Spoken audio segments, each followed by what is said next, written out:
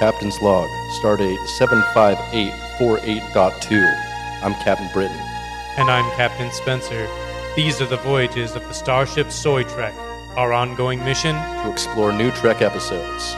To seek out old Trek, both cringe and based. And to boldly go where many have gone before.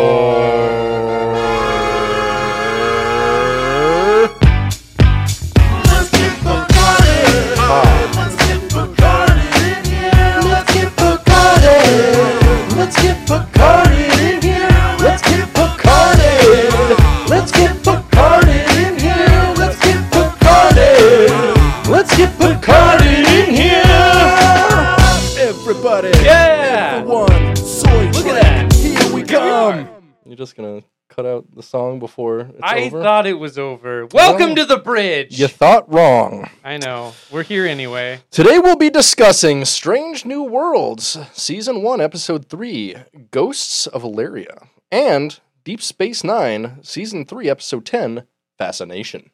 That's correct. But before we get to that, let's find out what's new in the world of Trek. We got Trek news for you. Can use to wash away your blues. We got Trek news for you. What the fuck you gonna do?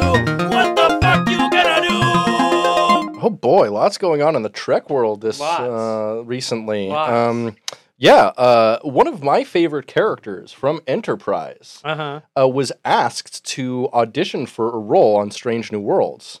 Okay. But he turned it down because he was offended, as he probably should have been, because he used to be a main cast member on a Star Trek show, and they're asking him to audition?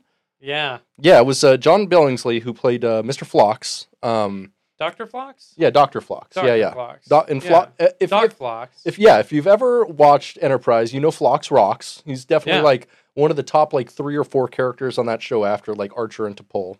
Dr. Phlox versus Dr. Cox from Scrubs. Go. Who do you think wins? Who do you think is more pedantic? Yeah, well, I mean, Dr. Cox is more jokingly so, but he's also kind of misogynistic. So that's true. I don't really know. I don't think Dr. Cox has aged quite as well as Dr. Phlox. That's probably correct. Yeah, but Phlox fucks. Yeah, for sure. Phlox fucks. Definitely. Yeah, so we won't be seeing him on Star Trek anytime soon, unfortunately. Fair enough. I feel like if I was on 5 seasons of a Star Trek series and then they were like, "Hey, do you want to come audition for a part on this new one?" I'd be like, fuck off. Really? Yeah. Okay. Yeah. You know my work. Why do I have to audition? You know what I can do. Yeah. Write a character for me if you want me on the show. What the fuck? I'm literally a part of your universe and have been for the last 2 decades. Yeah, okay. Weird. Yeah. That's whack. That is super whack. You know what's not whack, though, which actually could be kind of cool, is they announced this week that they're going to release a Star Trek Prodigy game. Okay. Called Star Trek Prodigy Supernova. Interesting. Yeah, I'm not really familiar with, I'm not really a gamer. It's going to be released on every console, PS5, PC, PS4, Xbox One, and Switch. Outright Games, which is a studio I've never heard before. Yeah, right. I've never heard of it before. The no, that's the publisher. So the studio is actually Tessara Studio. I don't know what the fuck. Who I'm not familiar with. Yeah, I mean the screenshot doesn't look bad though. It doesn't look amazing or anything, but whatever. It's a game for kids and it's a Star Trek game. I'm not expecting much, to be honest. Yeah, I mean, I keep meaning to go back and try to get super into Star Trek Online. We should do that. We should start playing Star Trek Online I think together. There's cooler communities. Star Trek Bridge Commander has a pretty sick ass community. Bridge Commander's cool. I mean, I don't have VR, so I can't really, You can play it. You don't need VR. You can play it without VR, but that's kind of the point of it. It was developed as a VR game. I mean, it's been super heavily modded, mostly for PC though. So yeah. Sure. I guess my PC could do VR. We could make it happen. Yeah, I've been watching. I've watched a few space battles and playthroughs of Bridge Commander, and it's a pretty sick game. And they have updated it enough to where it still looks good. So I don't know. Hell yeah. Yeah. What else we got? You got anything? Oh yeah, I do. Right. So according to Rotten Tomatoes. Star Trek Strange New Worlds is the highest rated Star Trek show ever. Correction. Highest critically rated. Yes. Clitically. Mm-hmm. Clitically. The Mm-hmm. clitorically. Literally rated. Literally rated. Yes. No, yeah. So the highest rated Trek series of all time. As far as critics go, when it comes to the audience score, it is number 4, I think. Mm-hmm. When it comes to the audience score, obviously the original series and the Next Generation are both tied. And then Deep Space Nine is a close third. Yeah. So yeah. What's interesting though, if we're looking at critical scores, it's Strange New Worlds, followed by Star Trek Prodigy, and then Star Trek: The Next Generation, and then Star Trek: Deep Space Nine, which is laughable. Yeah, laughable. I could see why critics wouldn't really like TOS, but like putting Strange New Worlds and Prodigy above Next Generation and DS9 is laughable. Speaking of laughable, finally in Trek news this week, the showrunner of Star Trek Picard Season 2 and 3 has announced that he has been pushing for basically the stars of Season 2 of Picard, Raffi and 7 of 9, to have their own standalone spin-off show. Oh, yeah. I bet I saw some rumblings about that on the some of the Star Trek Facebook groups. Which, I mean, they're fine characters, but you've already given them Picard's show, so why do they need another show? Yeah, they were basically like... Exactly, they were main characters of that show. Yeah, they were absolutely the main characters of Season 2. There's so much about them. Yeah. Yeah, for sure. Yeah, so, no thanks. Especially seeing where, like, thanks is a good way to put it. Creative team is directed towards. I don't need a big story arc about, like, Raffi and 7, like, being space lesbians together. Although I'm not opposed to the idea of a space lesbian Star Trek. Yeah. Just not that storyline. I'm good. We don't really need that. Yeah, I'm imagining they're probably just going to do, like, if they do it, like a bounty hunter show or something with 7, which could be okay, but doesn't really interest me. Yeah. Yeah. We already had a 7 of 9 Star Trek show. It's called The Last 3 Seasons of Voyager. Yeah. Yeah. Yeah. I mean, like, I don't hate that they focused on her so much in Voyager. It's fine. She's a great character, but, like, I don't know. Like, it was obviously trying to sell the show through sex, which is fine, but... It's fine, but not necessarily a Star Trek thing. And honestly, they kind of made the Borg look weak with her storylines, especially, like, when it came to, like, her and the Borg Queen and Janeway. That whole thing, nah, not my favorite. So, anyways... Yeah. The premise of the show is that we're going to watch 2 episodes of Star Trek a week. Mm-hmm. Now, how do we figure out which episodes of Star Trek to watch? Well, first off, we watch all new Star Trek. And thankfully, they haven't really had a time yet where they've released 3 episodes at once. So hopefully they never release more than 2, because I don't ever really want to watch 2 new episodes of Star Trek a week ever again.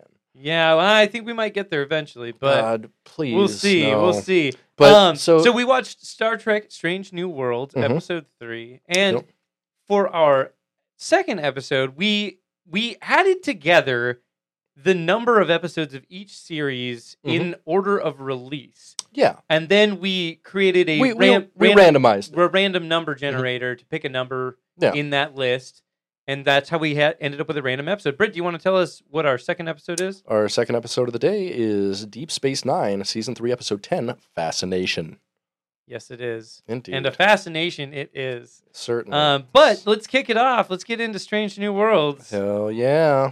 Strange New Worlds on the Enterprise with Captain Pike. We'll tell you how it goes. And if it blows, if it sucks, we'll be screaming. Strange New World. Oh boy, brand new Trek. We just watched it. Came out yesterday, May 19th, 2022.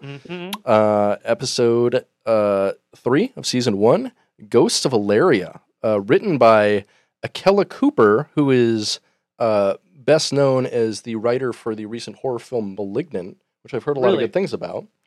Okay. And Bill Wolkoff, who played a record store guy in the movie The New Guy, starring DJ Qualls. That rules. Yeah, what a right? fact. That's a great fact. What a factoid to pull out of the trenches. And directed by Leslie Hope, better known as an actress who played Jack Bauer's wife on 24. Wow. Terry Bauer. Wow. Yeah. There's not enough time. There is not enough time. Speaking of not enough time, let's get into this episode. So, we open, and the Enterprise crew, a away crew, is investigating the disappearance of a colony of Illyrians, a species that are banned by the Federation due to their genetic engineering. As an ion storm approaches, members of the away team beam back to the ship just in time, but leave Spock and Pike on the surface because the ion storm on the surface is too powerful. Yeah. And they also can't communicate through the ion storm.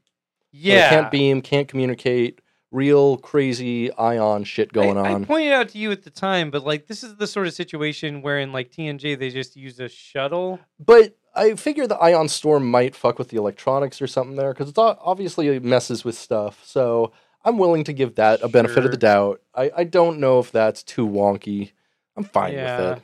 I'm fine with it, I guess. Yeah, so, then we go back to the Enterprise, and the they-them non-binary crew member, Erica Ortegas, is talking to a new guy, Lamb, who it showed at the beginning of the episode, who's just kind of I don't know if he's going to be a regular character. I don't think he died, but he surprisingly, no. We were both like, yeah, that guy's going to die. Yeah, because he was like acting erratically, and then he just puts his head straight through like a window pane with a light in it. Mm-hmm. And then we just cut to credits, opening credits. Yeah, not that long of a cold open on this one. Yeah. I mean, not like the last episode 2, with their 12-minute cold open. I'm kind of glad they didn't do it. It felt more Trekky this way. It was pretty cool. I was fine with that. It was good pacing, I think. So after the credits, it's revealed that.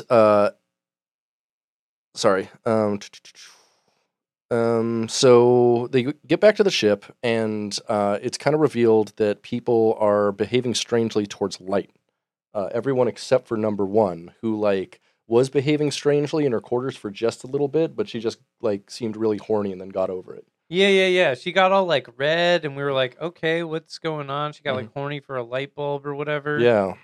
And we're like, that's weird, but whatever. Yeah, but there's other people on the ship who are acting like much more erratically. Yeah. And like breaking shit and like just being weird towards light. So number 1 is like, hey, some weird shit's going on. Could you go ahead and like check the whole ship? Just Hemmer this. Yeah, Hemmer. And Hemmer begrudgingly. He's very grumpy. Yeah, he's super fucking arrogant. But he's like, yeah, I'll check the whole ship anyway. And he's such a dick. I think, is this where he says the line, I'm a genius? Yeah. Yeah, he says, I'm a genius, move quickly. And I'm just like, shut up. Yeah, this dude is too much. A little bit. They're pushing him being like a kind of a jerk too much. He sounds like an asshole. Like, I don't want to work with that guy. Yeah, because like in the last episode, he was kind of like playful and ribbing Uhura. Mm-hmm. But in this one, he was just kind of a fucking arrogant dickhead the whole time. So, I don't know. Yeah.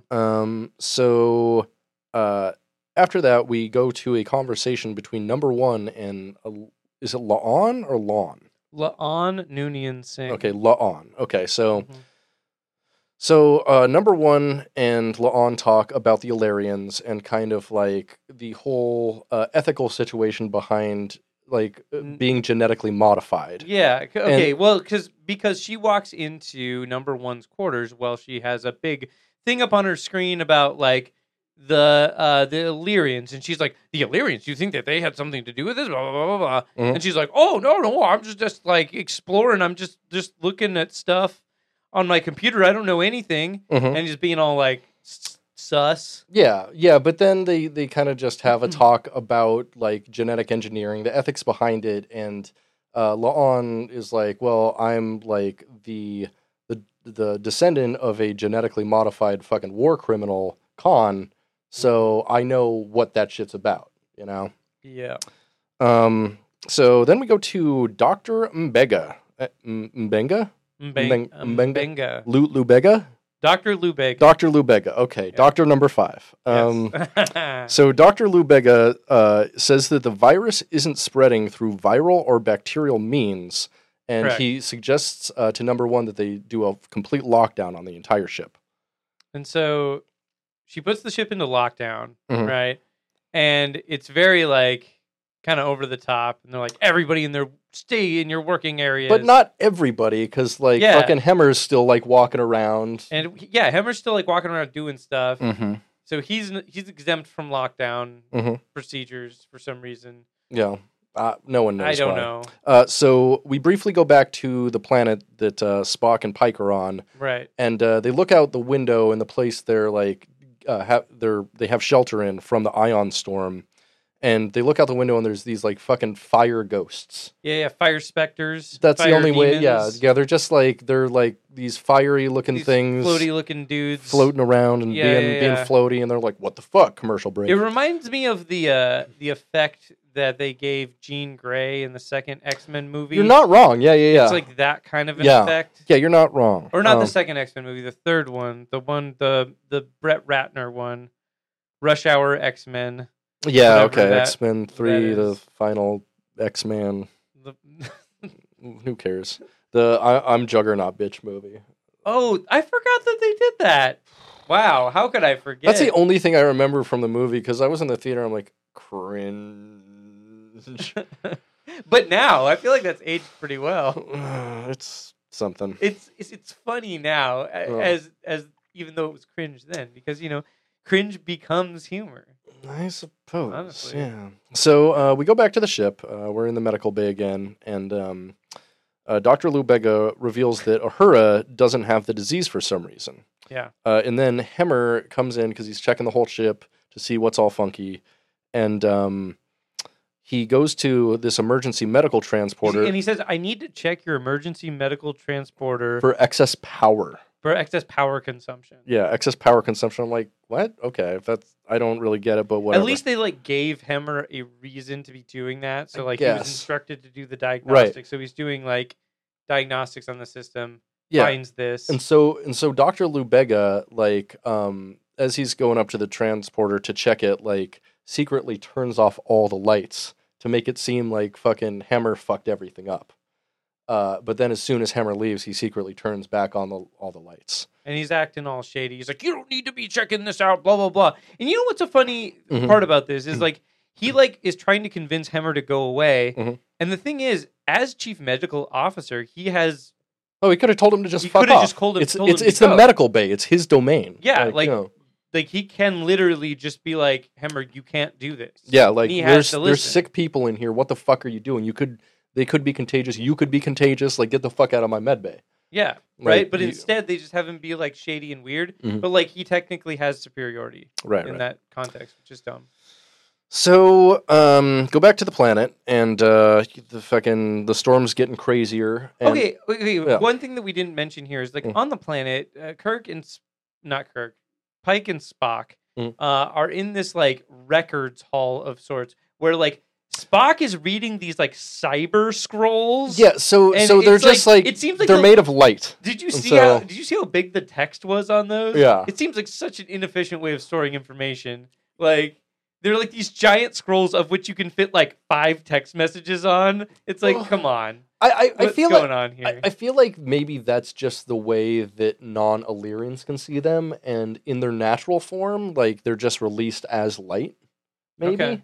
And so maybe they can interact with them differently. Maybe their whole internet is in one of those tubes. The Illyrians, we should establish, are like a race of people that genetically modify themselves. Yes, I already established that in the first paragraph. Correct. I'm just saying, like, so they have appeared in quite a few episodes of Voyager and Enterprise. They actually show up in an episode of Enterprise. I didn't know that. Where Captain Jonathan Archer has to like steal a warp coil from an Illyrian ship and leave them stranded, and they die. And it's like kind of a brutal move. But like, what's interesting about the Illyrians is that they are constantly like changing their appearance and whatnot. And so this was their outpost that we're exploring here. And it should be noted that they don't like change their appearance just to change their appearance. they do it in order to survive. So basically, instead of like terraforming planets, they just change their genetics in order to survive on that planet. Yes. And so like different Illyrian colonists on different planets like look different. And so there's no like ubiquitous look of Illyrians. And so, yeah, which is kind of interesting. So we're down on the planet there, and the ion storm breaks down the shelter windows, and the fire ghosts get in, and they protect Pike and Spock before the storm kills them, and they make a big like fire bubble around them. So then we go back up to the ship. Number one reveals that she got the disease. She tells this to the doctor, Lubega, but her body cured her of it because she's an Illyrian. The doctor's like, "Whoa, what the fuck? You're an Illyrian?" And he's like, "Well, I can't do anything because I could have done something if, it was still like, well, the disease was still in your body, but your body cured yourself of it. So I can't do anything. And even if I could, there are laws in the Federation against mixing Illyrian and human blood. Yeah. And then he like goes on this thing about how it used to be you couldn't mix like Vulcan and human blood, and now it's Illyrian. So kind of a not bad social commentary there, I think. Pretty subtle, pretty metaphorical. I could really do without all of this like unnecessary backstory to the characters. Like, for example, like La'an being connected to Khan. It's like that really wasn't there was needed. like that scene where they were talking about it in like kind of earlier, and it was just so like on the nose. Well, yeah, and like I don't need this backstory to this character.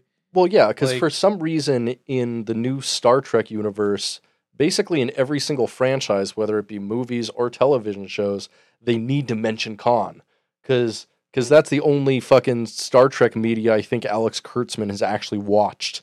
Yeah, probably that. And like, I feel like they have this like need to tie like every single character to something that is like important already in the Star Trek universe. Or just a reference to something. And it's like, dude, you can just have new characters. Like, that's chill. Like, it doesn't have to be Game of Thrones. Like, oh, it does though. It does for them. Yeah, I don't know. It's just like that's pretty cringe. And so that plus like the number one is an Illyrian who looks like a human. Yep, is a lot. That could make sense, but I mean, she wouldn't look exactly like a human. I think like she could be humanoid, but she looks so fucking human. Although we've only seen her face. Like she could have some crazy titties. You know what I'm talking about? Crazy titties with like mouths and shit. Oh, that would be tight. That'd be tight. Yeah, I wonder what planet. Like a Venus flytrap sort of situation going on with the nips. No, or maybe she has a big old penis flytrap. She has just this huge fucking number one gawk baby. Yeah. It wouldn't be an episode of this if you didn't drop the gawk. Dropping the gawk, baby. It's a soy trick. Dropping the gawk. So, La'an awakes from her sedation because, So the doctor agrees to sedate everybody, right? Right. And so they sedate everybody, but La'an wakes out of her sedation and attempts to disable the warp core force field. Is that? Yeah, so we skipped a little bit of stuff. I did. I skipped a bunch of stuff here. Yeah. What did I skip? Okay, so what happened after this is they kind of figure out what the virus is. They figure out that the virus, quote unquote, is spreading via light. So if you are exposed to light and someone who is carrying the virus can carry itself on light waves and then infect you and give you a desire to pursue light. Yes. And that's when we talk about like number one beating the virus, quote unquote, whatever. But yeah, then they sedate everybody. They sedate the we forgot about the doctor. Right. And his situation. So no, that's like way later. The doctor in this situation. Oh, that's right. Like at the very end. You're right. So the fire ghosts break in. So the doctor determines that the only difference between Uhura and her roommate, because her roommate contracted the disease and Uhura didn't, was that when Uhura sleeps, she sleeps with the lights off. And so it must be transmitted through light. Yes, obviously. And so, Lubega talks to number one. It sounds dumb when you say it. Yeah, yeah. And she's like, yeah, fucking sedate everybody. So they sedate everybody. Including the doctor. Yeah, number one goes back to her quarters to look at some pictures of Illyrian children, but it's classified information. And she just says, override. And it overrides it, because you don't need a password in Star Trek. No. So she then goes to the transporter room, and Hemmer has like a fucking ball in the transporter, and it's part of the planet's core. Mantle. Yeah. I thought no, they said the core. No, she says, you've got a piece of the planet's core, and he goes, mantle, okay. actually. Okay, yeah. And I'm sure he's referring to Agaloc's 2004 album, The Mantle. Yeah, absolutely. Right. So, he has it in the transporter, and he tries to walk into it, but number one's like, fuck you, and shoots him, and stops him, and then fucking picks him up like a weak sack of potatoes, and fireman carries him. Yeah. Like he's like 5 pounds. And then there's like this like triumphant theme song thing that plays while she's walking with him. It's very strange. It is super strange. So a strange new world, one might say. So we go back to the planet again. This is where the ghosts actually protect Spike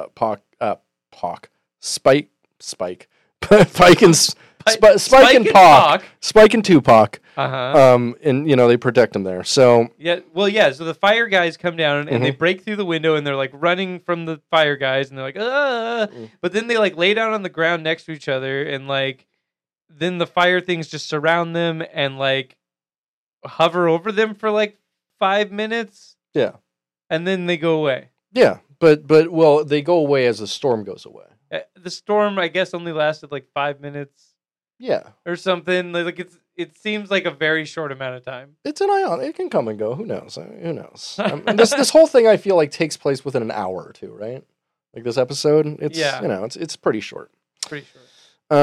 So we go back to the med bay. Lan wakes from her sedation and attempts to disable the warp core force field. Number one finds out about this, and they go and have a quick fight. And even though number one gets the best of Laan, it's too late, and the computer says warp core breach imminent. Yes. And then it like goes to commercial. So we go back to, so we can assume that everyone's dead because the warp core is breached. And we can also assume that I could save 15% or more by switching to Geico. You can also assume that, yeah. 15%, that's it? You can save way more than 15%. Okay. Way more, Spencer. All right. Not that we're advertisers for Geico, but... we're definitely not. They didn't pay for that. They should. They should. They didn't. Yep. One day. One day we'll have a Geico commercial, Spencer. Yeah. That'll be the real Geico lizard people from that one episode of Voyager. Do you think Janeway gave birth to the Geico? Yeah. Gecko? And also Gex. Oh, true. As twins. They're the same thing, though, right? Yeah. Gecko is Gex. So, number one reveals to the doctor she's Illyrian. Lan wakes up. Everything's too late. So, we go back to the planet, and the storm is finally cleared. Goodbye, Ion Storm. Yes. So, Spike and Tupac, determined that the fire ghosts, in fact, were the Illyrian colonists who tried to reverse their genetic engineering in order to join the Federation, which I thought was a pretty interesting idea. That is an interesting idea. They spend such little time on it, though. Right. It's like, it feels so throwaway. I know, because they could have used that as like the crux. I guess it is like the crux and kind of the point of the episode, but instead they centered around number one for most of the episode, so I'm like, Yeah, and like the crisis on the ship. Like, it definitely feels like the Spock and Pike that's situation. A B-plot. It is like such a B-plot. It's so B-plot, but it's the only thing that adds to the Star Trek universe. Like, other stuff adds to the show, but that's the only thing that was like, to me as a Star Trek fan, I'm like, hey, the Khan thing, I was like, no. Like, I'm a secret alien. So we go back to the medbay, and it's revealed that Laan was cured because when she was fighting number one, she had a proximity with her chimeric antibodies.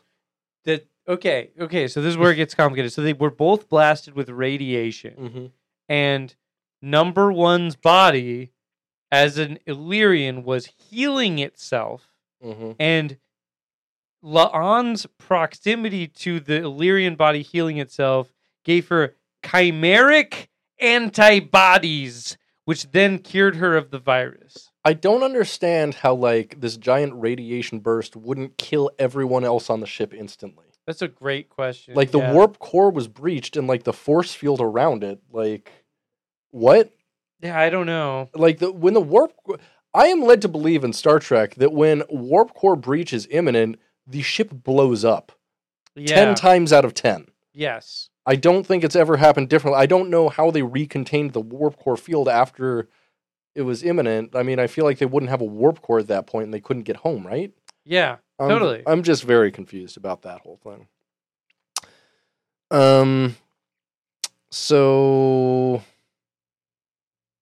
number one goes on a big speech, tells them how, like, instead of terraforming planets, Illyrians modify themselves, and that's, you know, why she could have survived all of that bullshit. Once everybody's cured, Tupac and Spike return to the Enterprise. Jesus Christ. And, you cannot get it right. No, I've started doing that on purpose. And and number one attempts to resign. Tupac refuses to accept her resignation, calling her the best first officer in the fleet and saying he doesn't care where she's from or what her genetics are. Yep, that's true. Then yeah, Dr. Lou Bega. Yeah. So then this is okay. I don't like this. So we go to Dr. Lou Bega, and number one comes in to confront him about something. She's like, "What the heck?" During Hammer's diagnostic, he found that your pattern buffer, your emergency transporter pattern buffer, is using a lot of power. What are you keeping in there? Well, yeah, and she said you're using an outdated transporter and keeping something in the buffer. And Dr. Lou Bega reveals that he is keeping his sick daughter in stasis until he can cure her condition. And he says, quote, "There's no maximum length for how long you can keep someone in the buffer. You just got to take her out every once in a while." Which is not true. Which, I am led to believe that's not true, especially based on the DS9 episode, Our Man Bashir, where an away crew of 5 people gets caught in the pattern buffer, and they can only keep them in the ship memory before their patterns disappear for about, like, maybe an hour or so. Well, wasn't also part of that, though, the fact that they had to do so many people, and, like, there was just so much data as a result of that?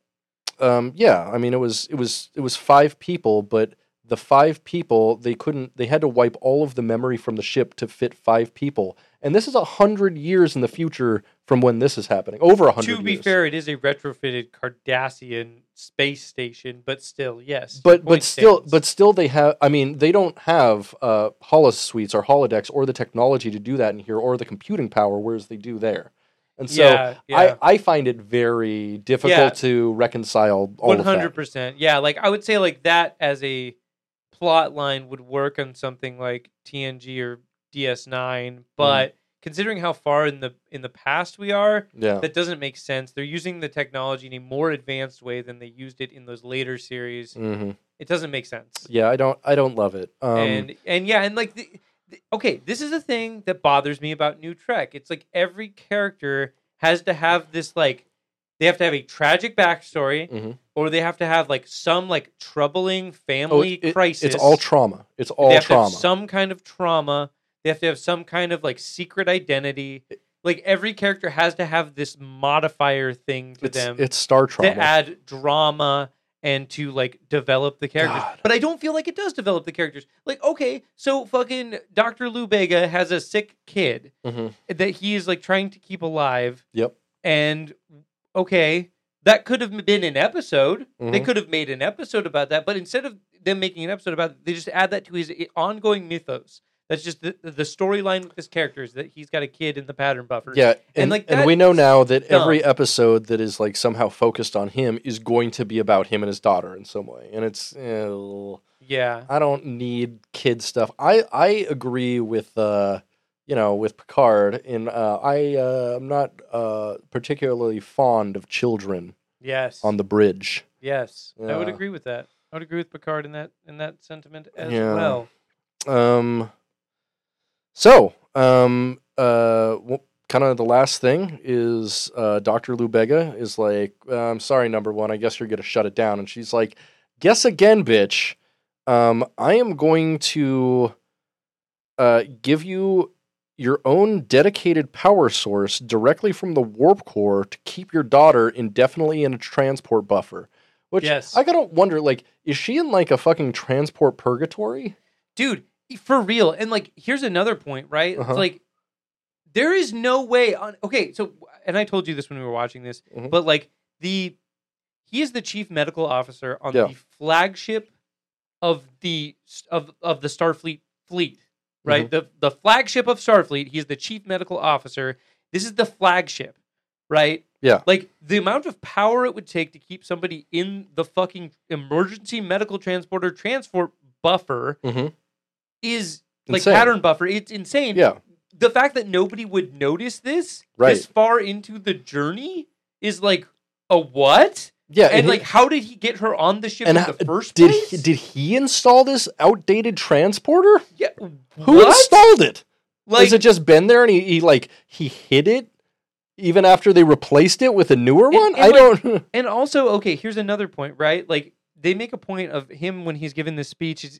Like, earlier in the episode, he gives a speech about, like, the Illyrians and, like, how Starfleet, and, like, it was taboo to mix human and Vulcan blood, and now it's taboo to mix Illyrian blood. Like, he has this, like, grudge with Starfleet. I feel like that's another common New Trek thing, is, like, each character has to have their own, like, grudge with Starfleet. Yeah. And it's like, okay, but I feel like they're kind of hitting me over the head with it. Like, it's like, it's like, I get it. Like, it's an organization, and as every giant organization is, people are going to take issue with it. But, like, the storylines and the relationships with the characters don't need to be predicated on that, like, conflict. So I think a lot of what it is it's taken away a lot of, and I'm mostly, like, anti-military, but it's taken a lot of, like, the military decorum that Star Trek has historically had. Yeah, and they take it, and, like, people, like, talk back to the captain on the bridge and shit like that, and I'm like, what? Like, yeah, it's not chill. No, it's not chill. I feel like they're trying to make it chill, but it's not very chill. It just doesn't feel right. It feels lazy. It feels not in keeping with the spirit of things. So another problem with this whole transporter thing is, and fucking number one being like, hey, we'll fix the problem. I'll give you the transporter on a warp core. The problem was not that it was tied to the same power supply as everything, but that the system hadn't been upgraded, the transporter system, and the rest of the ship's transports did not sync with the biofilters, as they explained. And so that wouldn't solve the problem, and this would still be a problem. Yeah. And still, like, a potential problem if anything like this ever happens again. So she basically swept this problem under the rug for it to hopefully appear again, so she gets fired or something. That'd be funny. Sweeping problems under the rug is a very Star Trek thing, though. I will give them that. But the thing is, they made it sound like this was actually a solution, whereas it was not a solution to the problem that they said was the problem in the episode. Yeah, agreed. So that's that episode, basically. That was that episode. You know, I didn't hate it. I liked it enough. I liked it about as the same as, like, the second episode. Yeah, I think I'm about the same as the second episode as well. I did think that, like, the way they handled technobabble was very poor in this episode. Like, their explanations for things didn't really make sense. And there was some things that they did that were just dumb. Like, they said, like, they were going to do a full ship-wide blackout. Yeah. But then they didn't. Like, there were still lights on. And then, like, they didn't follow the quarantine protocol at either. All. No, at all. Hammer was still walking around everywhere. They just announced it, but then didn't follow up at all. Yeah, it was which was silly. Another silly thing. Also, again, captain's on the away mission. Yeah. Literally every important... Anson Mount's like barely in this episode. He barely has anything to do with it. Well, was it? I mean, it was the top 3 officers were all on the away mission. Mm-hmm. Spock, fucking Pike, and number 1. Yeah. Which is like, why would you put your top 3 in charge of a ship? Like, who's gonna fucking run the ship if they all die? What the fuck? 100%. Silly. Yeah, it doesn't make sense. Especially like that situation which seemed like a dangerous situation. Like, why would you... Yeah. Mm-hmm. Like, if the captain had a personal connection to that, sure, we can justify bringing the captain alone along on the away mission. Yeah, right? But it was just kind of silly. It's very silly. So, I would say this episode's all right. Yeah. It's all right. It's all right. Better than average new Trek. Better than average new Trek. Soy moments of the episode. Hemmer saying, "I am a genius. Move quickly." Yeah, I hated that. That was really bad. But really I think what actually takes the cake for me, the soyest moment of this episode, is when the fire ghosts are trying to like seemingly break into the place where Tupac and Spike have shelter. Yep. Fucking Pike has a phaser, and Spock has one of the light scrolls. Mm-hmm. And Pike says to Tupac, he says, "Aren't you going to arm yourself?" And Tupac says, "I am arming us with knowledge." And then he says, like, "I sure hope there's a phaser on that thing," or something like that. Which is fine, but the "I am arming us with knowledge" made me go, "Don't." Yeah, that was... Stop. It was pretty... Stop. I'm going to go with, like, all of Hemmer's lines were pretty bad. Hemmer's lines were all pretty cringe. He was just an asshole. Yeah. And, like, he gave no... Like, he kept telling everybody that he's, like, a genius and that he's super smart. He said it, like, multiple times that he was, like, really smart. Yeah. But then he did no smart things. He walked around, like...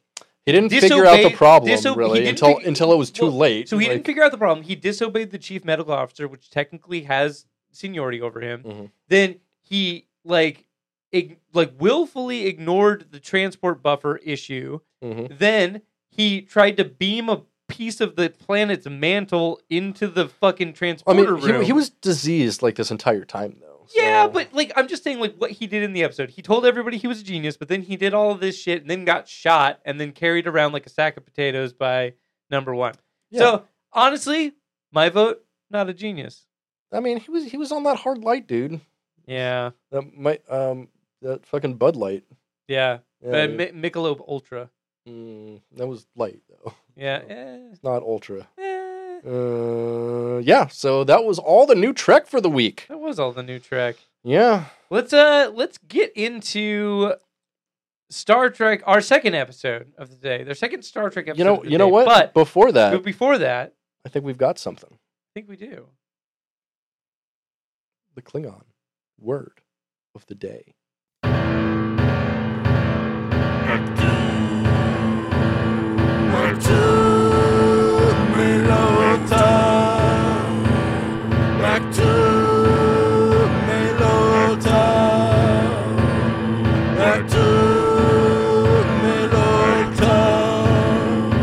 It's the Klingon word of the day. Today's Klingon word of the day is mishmok, which means confuse. Okay. The transitive verb, meaning like I confuse something, would be ve vi mishmok. Mm-hmm. You could say like a lot of the writing on New Trek makes me mishmok. Oh yeah, or I kind of just experimented a lot in college with sex. I was very mishmok. Exactly. Let's get into some Deep Space Nine. Let's do it.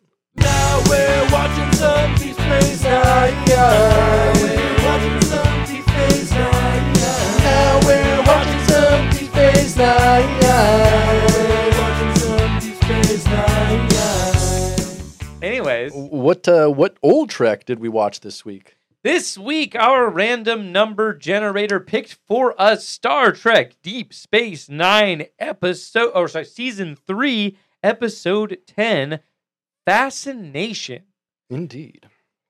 Now, this is quite an episode, but the random number generator really picked a humdinger for us. Written by Philip Lizimnik and directed by none other than Captain Sisko himself, Avery Brooks. And released on November 28th, 1994 in syndication. We love that. We do. Episode begins. We've got Jake talking to Sisko. Jake is sad because his girlfriend got got into a college 300 light years away. 300 light years away. Yep. So he's sad, and Sisko's like, you'll meet another girl. Maybe you should come out to the Bajoran Gratitude Festival, which is today. Right. On the promenade. Jake's like, I'll go, but I'm not going to have any fun. And then Sisko's like, sure, you'll have some fun. You're going to fuck Jake. Yeah, you're going to find some sweet Bajoran pussy. And you're going to fuck. You're going to try to stick your dick right in between those nose ridges. Because you're your father's son. Whoa, okay, I don't know. You're your father's son. I'm the goddamn emissary of the goddamn prophets. I mean more to the Bajorans than anyone. Picard killed my goddamn wife! Exactly. So then we cut to O'Brien and Bashir. They're hanging out together. Keiko is going to visit, and O'Brien is motherfucking stressed. They have played 70 games of racquetball in the last 2 months. In the holosuite. In the holosuite. Of course. Racquetball, you know what that means. I mean, and as has been established, whenever Keiko is gone, all Miles O'Brien does besides work is hang out with Bashir in the holosuite doing mostly historical things. Yeah. If you know what I mean. Racquetball. Historical things. That's what I'm going to start calling all the gay sex I have is historical things. Sure, historical things. And then who do you think is the history top? Definitely O'Brien. Yeah, definitely O'Brien. Context. He's not the top in his relationship with Keiko. Oh, no. And also, in his relationship with Garrick, Bashir is obviously the top. So Bashir is a switch. Definitely. Interesting. Yeah. I guess I can see it. I can see it. So, like, Bashir's like, bro, you gotta cool it. I know you're stressed out about this, but it'll be fine. Right? So, whatever. We cut from them to Odo and Kira. Odo is going to attend the Gratitude Festival, which is a big deal because he's never gone before. And he's like, because he's going because he wants to get all horned up on Kira, because he's horned up on Kira. And so he wants to, like, hang out with her. So he's like, oh, I'm going to go, blah, blah, blah. And she's like, oh, that's nice. And, clearly very little chemistry happening there. Yeah, well, and she's also like, oh, that's nice, but also my fucking boyfriend. Yeah, my fuck boy is Vedic Burial is going to come and fucking... Barial and stick his fucking eat his ridged dick, ridged nose for eating pussy specifically. Yeah, exactly. That's what it's for. 100%, obviously. That's why they developed that. Yeah, that particular. It's for a particular orgasm they call the bajorgasm. Yeah. Yeah, it's a very, very specific thing. That's very specific. Okay, so Barial is coming up to visit. O'Brien's like, or not O'Brien, but Odo is kind of like, fuck, okay, whatever. Then we cut to O'Brien going to pick up Keiko. Keiko's in a bad mood. So O'Brien's like really nice. He's like, hey, I'm excited to see you. And she's like, my trip was awful. And then sits down, and then he's like, Molly, my daughter, are you excited to see me? And she says, no, I'm sick. And then vomits on him. Hell yeah, we love that. Hell yeah. And then, camera pans up from Kid puking on O'Brien. Who do we see? Luoxana Troy. Oh, we love that Luoxana Troy. Cut to credits. Opening credits. Ba ba ba ba. Ba ba ba ba. Ba ba ba ba. Ba ba ba ba. Yeah. So, we get the intro. We come in on Odo and Luoxana Troy. No, not yet. Luoxana is not here yet because Odo is speaking to one of his security guards, and he says to him, "I drop my quarks 3 or 4 times a day just to let him know that I'm thinking about him, which I think is really sweet. It is really sweet. It's really a sweet sentiment. They got such a good relationship. They have a funny bromance. We love them. Yeah. They're great. So then Laxwana Troy arrives. She is horny as fuck. Oh God, she's so she's got the vapors, baby. For Odo. She has the vapors. She's so horny for Odo. Mm-hmm. She wants to fuck him. She's like, you can make it any shape. I'll put it in my butt. I don't care.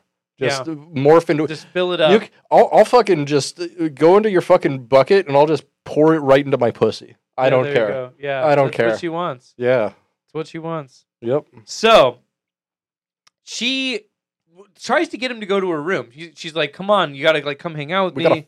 We gotta fuck." And he's like, "I gotta get out of here. I have to go to the Gratitude Festival." And she's like, "Oh, that sounds great. I would love to come with you." Yeah, and she also admits that she has gained feelings for him since the last time they met. Yep, she's horned as fuck. So fucking horny. Yep. Cuts to her in an elevator, and she has a headache. She does, but she still wants to fuck, unlike most women. Am I right? Am I right? Am I right? I don't know. Okay. I don't know about that. I can't speak to that. It's too much. It's too much. Okay, we're back to Kira and Bareil. Mm-hmm. And they're making out. Bareil Obama? Yeah. Oh. Bareil Hussein Obama, actually. Right. Who. So they're making out. They're horned out for each other. And then Bareil's like, "Yo, how about we stay here and I lay pipe?" And she's like, No. Renewal scrolls. Well, he's like, how about we stay here and I lay pipe, but also I want to talk politics while I'm laying pipe, basically. Yeah. Because he's trying to get inside of her, but he just keeps talking politics, and she's like, renewal scrolls. I gotta go. Here's a basket of scrolls. See, bye. Yeah, and he's like, what the fuck? So he gets cock blocked by the renewal scrolls, and then we cut to the Gratitude Fest. So we're at the Gratitude Fest. Kira lights up a giant bong. It's huge. It's like this big neon blue bong. So right before that, we have a Keiko and O'Brien scene. Oh, right. I'm so sorry. Yeah. You're correct. Sorry. Yeah. My apologies. I can't read my own goddamn notes. That's all good. But yeah. So, this is the scene I hated the most in this entire This episode. is so fucking cringe. It is. It's literally a couple fight for like 3 or 4 minutes, and. Yeah. She's just like indecisive. She's like, I don't know what I want to do. I just want some rest. And then like O'Brien's being nice, and he's like, okay, I'll let you have some rest. And she's like, you don't want me to have rest, do you? And he's like, I mean, I don't know. And she's like, fine, make a decision. Are we going to the festival or not? And he's like, yes. And she's like, fine. What am I wearing? And he's like, the red dress. And she's like, I hate the red dress, you son of a bitch. Yeah. Fuck you, it's too tight. She's just being like super argumentative about everything. And he's like trying to be nice, but she's being like rude. She's being rude. Must be that time of the wormhole rotation, if you know what I mean. No. We're not doing that. No. No, we're not doing that. So she's just being like really shitty and petty and argumentative, and it's like it super sucks. And like he gets upset, she gets upset. Blah. It sucks, yeah. It sucks. Yeah, move on. Moving on. So we're at the Gratitude Fest. Kira lights her giant bong. Neon bong. Giant neon bong. It's like a big glow stick bong. Huge glow stick bong. So sick. It looks sick. Anyways, she's like stoked for the Gratitude Fest. The Gratitude Fest, apparently you're supposed to like write your problems on these little scrolls, renewal scrolls, blaze them up, throw them in the fire. Yep. And we're calling joints renewal scrolls from now on, right? Oh yeah, big old renewal doinks. Yeah. Just call my fucking apartment the goddamn Bajorian Renewal Fest because of all the renewal Gratitude Festival. Just call my apartment the Bajorian Gratitude Festival because of all the renewal scrolls I'd be blazing up in here. How about call it the Bajoran Ratitude Festival based on all of the Weezer's Ratitude you be playing up in here. Ew. We're not doing that. I already went there, baby. I hate that. That's gross. So anyways, Jake has a headache now. Right. And then Jake gets horny for Kira, like immediately after his headache. He starts hitting on her. He tells her, quote, I love you, Nerys. Nerys is Kira's first name. It's I love you, Nerys. Do you want to go out? Yeah. Which I'm like, maybe work on the wording on that one. Yeah. Maybe just don't say I love you. Yeah. Also, don't be 16 years old asking out like a 30-year-old woman. And then, like, Kira's like, what the fuck? Like, I'm like 30. Go away. What's happening? And then Belial bails on Kira and starts hitting on Dax. Before that, though, we have the most important character in all of DS9. Right. We got a mourn moment! Yeah. So a mourn moment. So Dax tells Morn, he has a renewal scroll in his hand, and she's like, oh, well, someone is charming and handsome and lovely as you should never feel that way. You know what? Burn the renewal scroll and things will be all better. Yep. But then it goes to Belial, and we don't get to see any more Morn. God damn it! I want Morn! We did get a Morn moment, though. We did. We love a Morn moment. I'm going to make a theme for Morn moments. Morn moments. Love Morn. More than meets the morn. Morn than meets the eye. Oh, there you go. Morn moments. I love that. That's so good. That's pretty good. That's really good. I want to do a guitar solo on that. Hell yeah. That's great. So anyways, Luxana Troy forces Odo to dance with her. But before this, Odo is dancing alone to some Bajoran folk music. Which is the pussiest music He is so stoned. I've never seen anyone as stoned as him dancing. It's amazing. Yeah. Like, he has been blazing so many renewal scrolls. He's been blazing them renewal scrolls. Yeah, strange renewal worlds, baby. There we go. Yeah. So he's just hanging out. Then Luxana Troy forces Odo to dance with her. And it's awkward, and Odo's like, I gotta get away. I'm out of here, bye, bitch. Yeah, totally. Then we cut to Keiko and O'Brien. They're hanging out at Quark's bar, just talking. Keiko's being a little bit more reasonable. Quark is trying to sell some Gratitude Festival merchandise. Yes, he is. That's pretty sick. It is. Of course he is, right? He's got a merch booth. You know. Yeah, of course he's got a merch booth. You know? And Keiko's like, hey, I got to talk to you about something. There's a problem. And Brian's like, what? And she's like, look, my project on Bajor, the place I've been for the last 2 months, I'm going to have to be there longer than I expected. And he's like, what? How much longer? And she's like, a few more months. And he's like, you're going to be gone for 7 months? And she's like, well, yeah.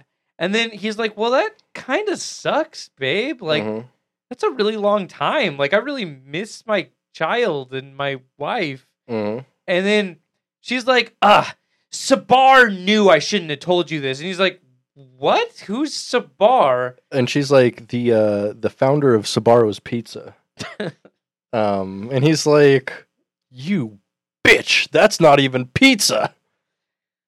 So no, not that. That doesn't happen. But I mean, the Sabaro's Pizza part obviously happens. Yeah, that's the crux of the episode. Obviously, the origin story for future Sabaro's Pizza. Obviously, but like he's like understandably like, what the fuck? Like, who is this? I've never heard of this person before. Like, is that a person you hang out with? She's like, oh, he's one of the scientists on my team, and he's like, oh, okay. Well, I don't think that like who is he to be giving you advice about me? He doesn't know me. He owns a pizza restaurant. He owns a pizza restaurant, and also like Deep Dish 9. That's the name of the episode. Yeah, and like. So, like, what the fuck? And then she's like, she gets, like, really upset, and he gets upset, and then they fight a little bit, and she bails. And he tells her, he's like, well, why don't you just go hang out with fucking Sabar then? Like, you know, if I don't fucking matter, like, whatever. Let's get a Bajoran divorce.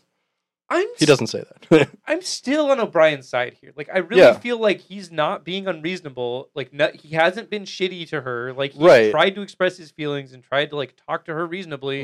And she's been mean to him. And, like, it sucks. She's not only being mean, but she's also, like, depriving him of their child. Yeah. And, like... She's like, yeah, I know that, you know, it's cool to, you know, have two parents at home, but...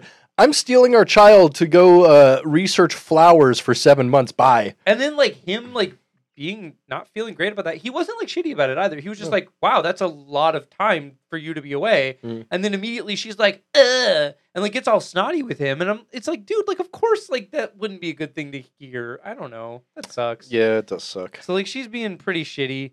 And Then we cut to Jake and Cisco. And Jake is talking to Cisco, and he confesses his feelings for Kira to Cisco. And Cisco's like, dude, just talk to Kira. Like, you gotta chill, man. Yeah. Like, what the fuck are you doing? He tries to convince Jake that it's like just a crush, and he's like, you don't know. You're wrong. Yeah. I love her. It's a real adult love. I'm fucking in love with this bitch. And right Cisco's like, man, and Cisco does a thing like, what the fuck is going on around this bitch? Yeah, for sure. Yeah. So then Quark gives advice to O'Brien. Tries to get him to write a renewal scroll. If you know what I mean. Oh, yeah. Oh, yeah. Gotta blaze them renewal scrolls. So he gives some advice to O'Brien, and then his advice inevitably goes to the fact that, like, Ferengis see women as property, and he's like, well, if she was just property, like, this wouldn't be happening. And he tries to convince you owned her. Yeah, and he's like trying to convince him that like Ferengi marriages are so much better than human marriages. Yeah, totally. He's like, well, there's no divorce, because we just own the women. And then fucking O'Brien comes in with the craziest clapback of all time. And he says, yeah, well, if Ferengi marriages are so great, why are you still single, Quark? And Quark... Which is tight. Yeah, I know. And Quark's like, I haven't found the right Ferengi. And wrong. Hell. Last episode. Well, fucking a season prior, he found the fucking femboy of his dreams. I know. The femboy twink of his dreams. Exactly. And he like left that on the table. He was like, nah. I don't need that shit. He could have had so much profit in the Gamma Quadrant. He could have. But look at where we're at. Instead, he's going to the Vault of Eternal Destitution, dumb bitch. Yeah. The Vault of Eternal Masturbation. Actually, that's the name of the episode. Might be. So, after that, right, Bareil and Kira finally meet up again. And Kira's, like, stoked to see him. And she's like, wow, where did you disappear to? Like, I've been looking for you. This has been such a weird night. We should make out. And he's like being all weird. He's like, I don't want to make out with you. I'm feeling weird about this. I'm sorry. I need to go back and repeat a Quark line that was fucking incendiary when he was talking to O'Brien. O'Brien, Quark tries to get him to write a renewal scroll. And O'Brien's like, I don't know if I have enough space to put all of my problems on there. And Quark says... I thought you could sum them up with one word. Keiko. Mic drop! Mic drop. Everybody knows that Keiko is the source of all the problems, Fucking, yeah, right? KK Keiko. It's just Keiko. Why are you saying it weird? It's just Keiko. Anyways, so... Okay, so... Right, Bareil and Kira, they're in the hallway. Kira's like, hey, we should make out in here. And he's like, well, I can't make out. What if people see? What if people see me making out with you? We're the only ones here, dumbass. There's like nobody around. Like, this is fucking Kiss. Like, why are you being weird? And he's like, but have you seen Dax, though? And she's like, yeah, I just saw Dax a little bit ago. She's on the bridge or whatever. Cisco's party. She was going to Cisco's party. And he's like, oh, thank you. Kira, you're such a good friend. And she's like, what? Friend? Like, what? So she gets epically friend-zoned. 100%. Epically Fortnite friend-zoned. Boom! Yep. Winner Royale. Fucking Fortnite friend-zoned. And then... Ferengi zoned. Ferengi zoned. Wow, that's epic, actually. Speaking of all things epic, Britt. Okay. Epically friend-zoned. Epic Ferengi friend-zone. Okay. Ferengi Fortnite friend zone. Shut up. Did you say Fortnite? No. I think you did. You could have a fart night. We just got to get some Memo's Mexican food up in this bitch after we record these podcasts. Yeah. Anyways. Okay. So, Kira gets friend zoned. Dax comes on to Cisco. Right? And Cisco... she wants to come on to Cisco. Yeah. And, like, Cisco finds out the Bareil is chasing after Dax. So, like, Dax tells Cisco that and then comes on to Cisco. and is all like, "Oh, we should make out and stuff," and he's like, "What the fuck? No." He's like, "No, old man, fucking no, what? No way. We've known each other for like 30 years. What are you doing? Like, this is fucked up. Like, get it off of me." Yeah, this got to be a joke. Yeah, and then Dax is like, "It's no joke." And so Cisco takes Dax to the infirmary where Dr. Bashir is like, "Are you just fucking with Cisco?" Mm-hmm. And he can't find anything wrong with her. Yeah. And then she's like, "Oh yeah, I'm just fucking with Cisco, And Cisco's like, "Yeah, I don't know, that didn't seem like a joke." She's like, "Oh, it was just a joke, Cisco." Yeah, exactly. Yeah. Wants that mm-hmm. Cisco dong. Hell yeah. And then so it's like, okay, whatever, and they go back to the party. O'Brien then apologizes to Keiko. So he like pines outside of her door, I guess his bedroom door that she's like locked him out of. She's locked in, and she's like, "I need time to think." And then he's like, "Hey, look, I'm sorry about everything. I really care about you, and it like sucks that you're going away for so long. And to that point, like I would rather try to be with you than not. Mm-hmm. So I'm willing to submit my resignation to Commander Cisco." No, he did submit his resignation. Well, he put it on his desk. He's like, "I put my resignation on Commander Cisco's desk. Like, I just want to be with my family. Like, I hope you understand. Like, I would like to patch stuff." Which, like, honestly, he is definitely the better person here. Like, he's going above and beyond. At the same time, he was so like gracious here that this was my least favorite part of the episode. Yeah, like, the whole time I'm like, "No, have a fucking dick, you dumb bitch." He should have stuck up. He should have stuck up for himself. Like for in that situation, like he should have been like, "Hey, look, like you're being unreasonable. Like I just miss my family. Like, can we please come to some kind of a solution here that like isn't gonna make me suffer anymore? Like, what the fuck? Come on." Mm-hmm. And that whatever. She's like, "I need time to think."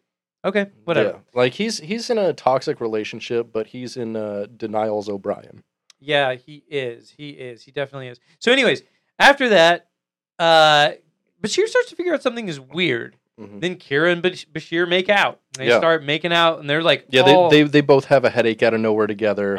And then they get into the infirmary and just start like making out like crazy, fucking tongue punching each other's mouths. Yeah, and then so Odo has to go get Bashir because everybody's horny for different people at the party. Right, and Cisco's like, "Fucking, hey Bashir, where are you at?" Bashir doesn't answer. Yeah, Odo has to go get him. "Go fucking get him, Odo." And Odo's like, "Okay."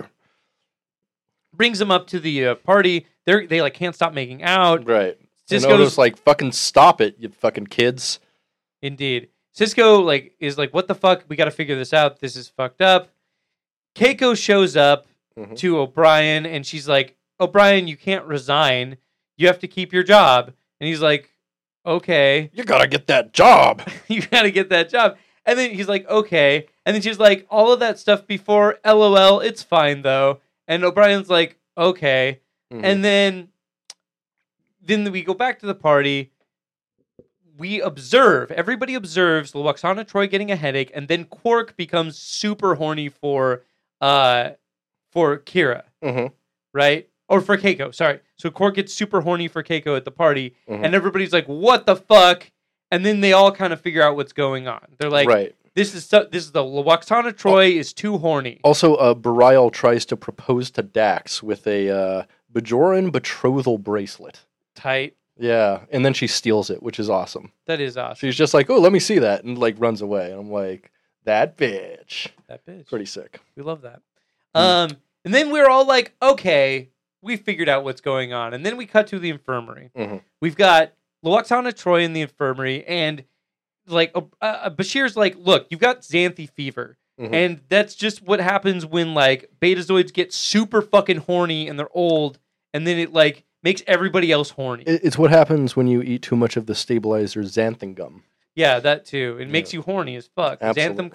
Xanthan cum, yeah. More like it. Yeah, absolutely. Xanthi cum. Yeah, totally. So, anyways, the entire episode is literally just that, like, Lwaxana Troy showed up and was so horny that she infected other people to make them super horny. Which is something that only affects fucking, like, older Bajoran women, apparently. So it's like their menopause, apparently. Yeah, it just makes everybody else horny. Yeah. Which is kind of a funny idea. Yeah, I guess. And then Lwaxana Troy kisses Odo and is like, "You know, I've come to terms with the fact that you don't have feelings for me, but if you change your mind, I will gladly take that shape-shifting dick whatever hole you want. Yeah, every single hole at the same time if you want. Yep, she's that one. She's that like one. The two of us can have like an orgy together. Yeah, she wants that, and he's like, ugh, and like that's basically the episode. One more thing. Last thing we have is a very soy scene between O'Brien and Keiko. And she says, well, I guess since you didn't have the sickness, I guess you don't have a latent attraction to me. And he's like, nothing latent about it. And I'm just like, shut up. Yeah, and like, so what sucks is that their conflict was never resolved.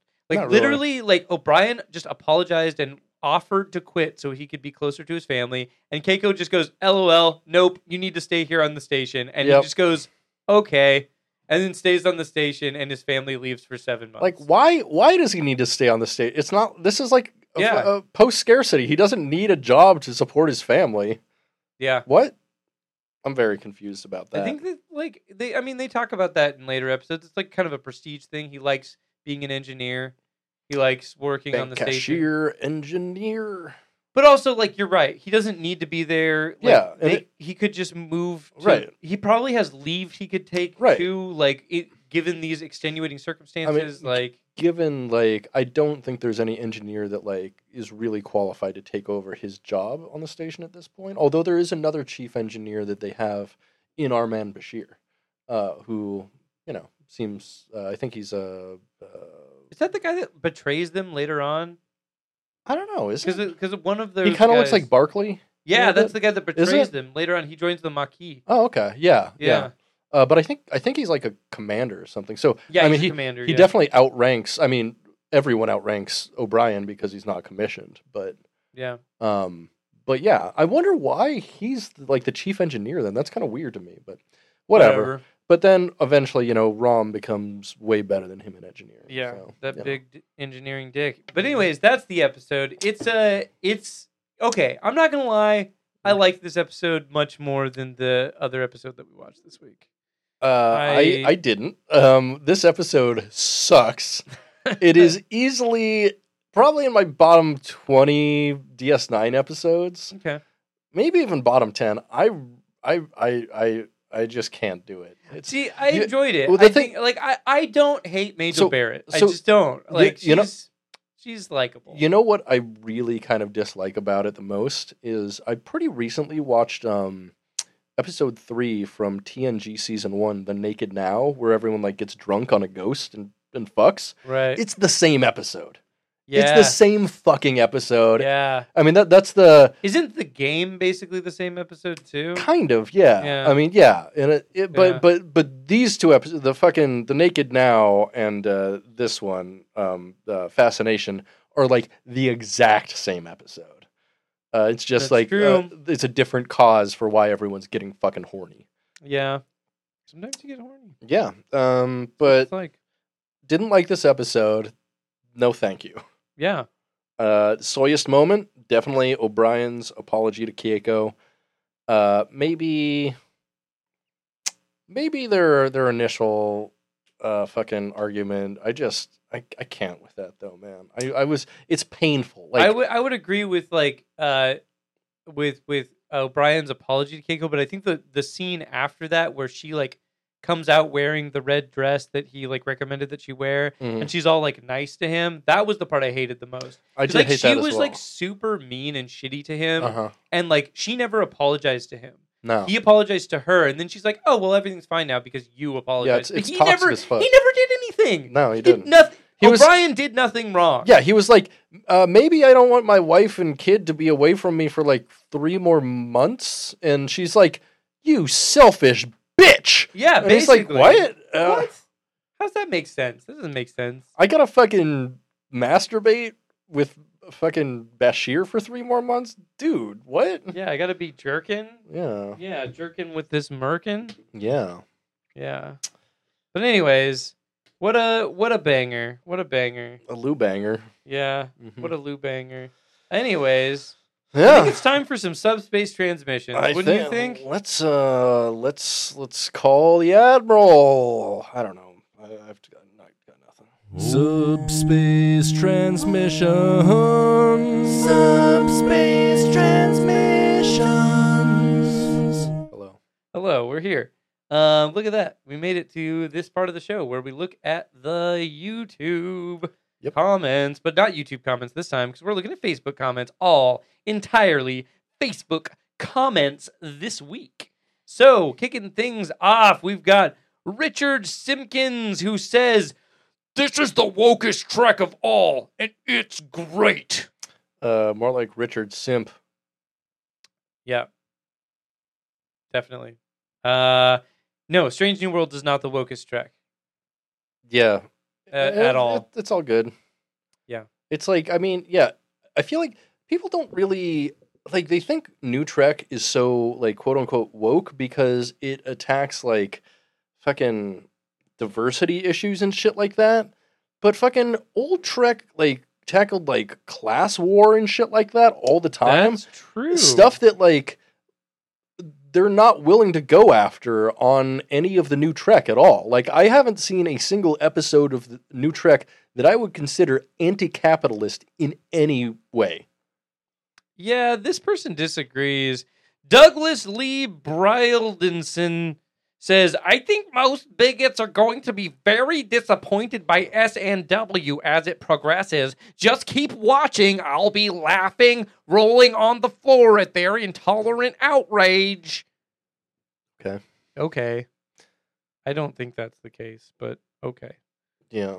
I think most bigots already hate anything with black people in it. So, all of these comments are pulled from actually the same thread. It was a 400 comment thread where a person started a thread that simply said, in reference to Star Trek Strange New Worlds, "This is how Star Trek is meant to be." That's all he said. The 400 comments, is this what the sci-fi show The 400 is about? It's about the one. It's called the 100. I thought it was the 400. No, you're thinking about the 4400. Oh, I guess I am.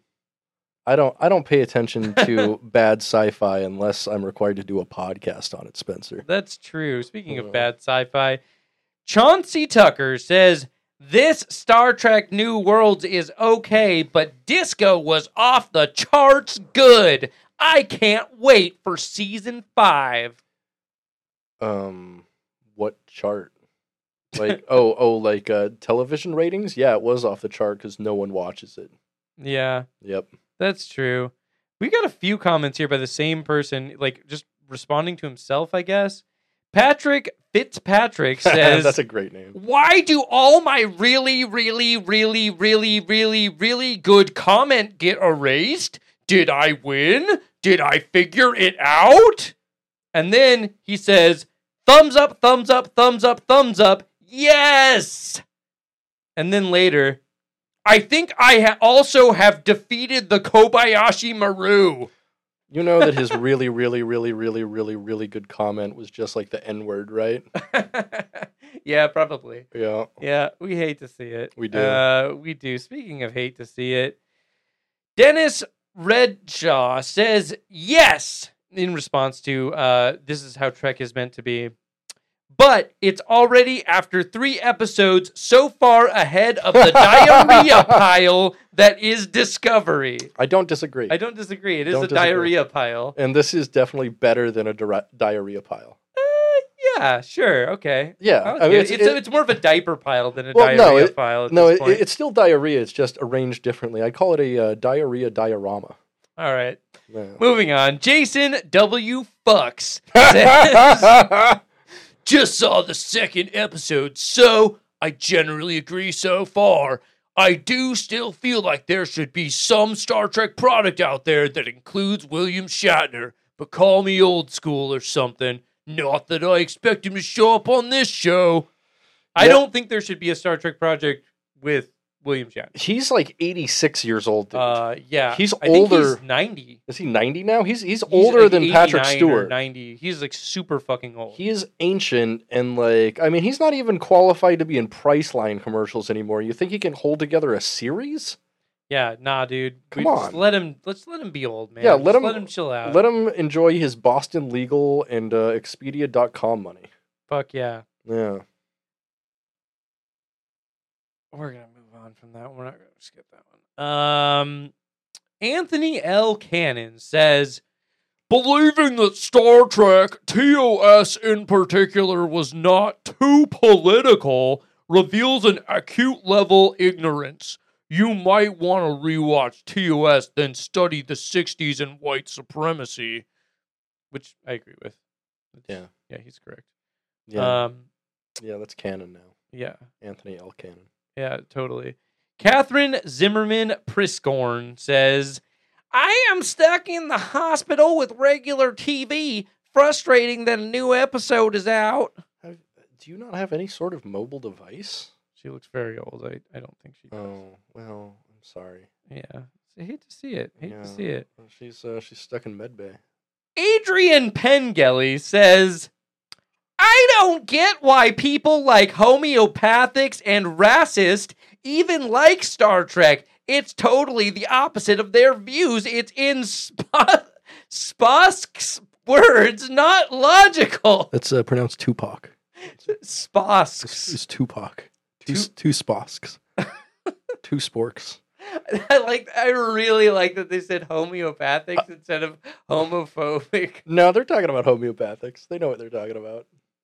Also, I mean, they're not wrong. Like Star Trek believes in medicine, and this homeopathics don't. That's true. Their profile picture is also like a chibi version of fucking Deadpool. It's pretty cringe. They had another comment though later on that was pretty good as well. Wait, did I not get that one? Oh my god, I didn't get it. Okay, never mind. Moving on. Oh no, it was a response to this one. Okay, so somebody responded to his comment that I just read. And Jason Elge says, there's a difference between presenting a moral quandary and making almost every main character follow along party lines with the latest political ideology, or the majority of them being a certain type of individual because the writers don't know how to look beyond their own politics. Discovery is leftist propaganda. No, it's neoliberal propaganda. Yeah. There's a very big difference. I wish it was leftist propaganda. Yeah. Like, I wish Star Trek was as left as Republicans believe that Joe Biden is. Like fucking no one in America understands what leftism really even is. They call fucking this shit fucking putting Stacey Abrams as president. They call that leftist? She's centrist at best. She's a Democrat that can get elected in fucking Georgia.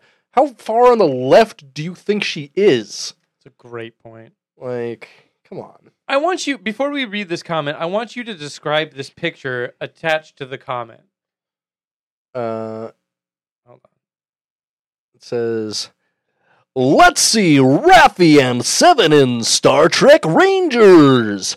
Action heroes with actual depth and talent. And then it's a picture of Raffi and 7 of 9 from Star Trek Picard. I believe that's just 7 because that's the 7 without the thing. Oh yeah, no 9. Yeah, no 9. 9, Todd, or as a German might say, 9. Todd Hansen attaches this picture to his comment that says, let's make it happen. Here's an opportunity to take 2 powerhouse actors and tackle episodic narratives as well as ongoing adventure as they cross paths with various bad guys as well as regular interactions with Section 31. It's a winner any way you look at it. There were no likes. I personally look forward to Scissor Trek. Sure. Yeah. Paul Paz Emino says, to quote Spock from episode 2, which I should not be able to do because it was stupid and made no sense. Ha. Well, Spencer, sometimes things go so badly, you just gotta laugh. That is true. Marcus Island says, you do know the same writers and showrunners from the other new shows are the ones in command here. So maybe the fact that you don't like the other new shows tells us more about you instead of them. I mean, it's a different mix of people. Yeah, it's a different. It's not the exact same production crew. Like, it does share some of the same producers, but like it has a different showrunner out of 2. Yeah, like different writers. No, it is kind of the same. I like that this dude is using this logic to defend Star Trek Picard. The rest of them. Fuck off. Yeah, because, if you make one decent project, everything else you make is good. You know that, right? Yeah, that's how it works. Yep. That's how science works, dude.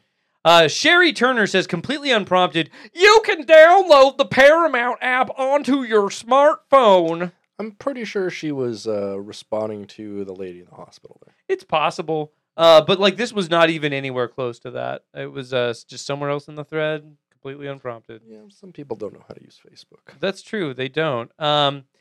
Sean Harrison says, I'm waiting for the people that are gushing over this show, which I am absolutely loving, to start turning on it once it has too much wokeness or whatever they were complaining about in Discovery. Some of them were even complaining about wokeness in Picard. I could really, really do without the word of wokeness. Right about forever. Too. Right about forever. Andrew E. Gasca, our last subspace transmission for the day, says, now this is pod racing.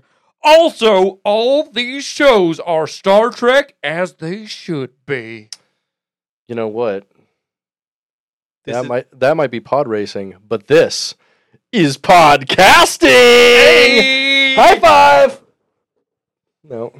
Sorry, my arm was too far away. High 7 of 9.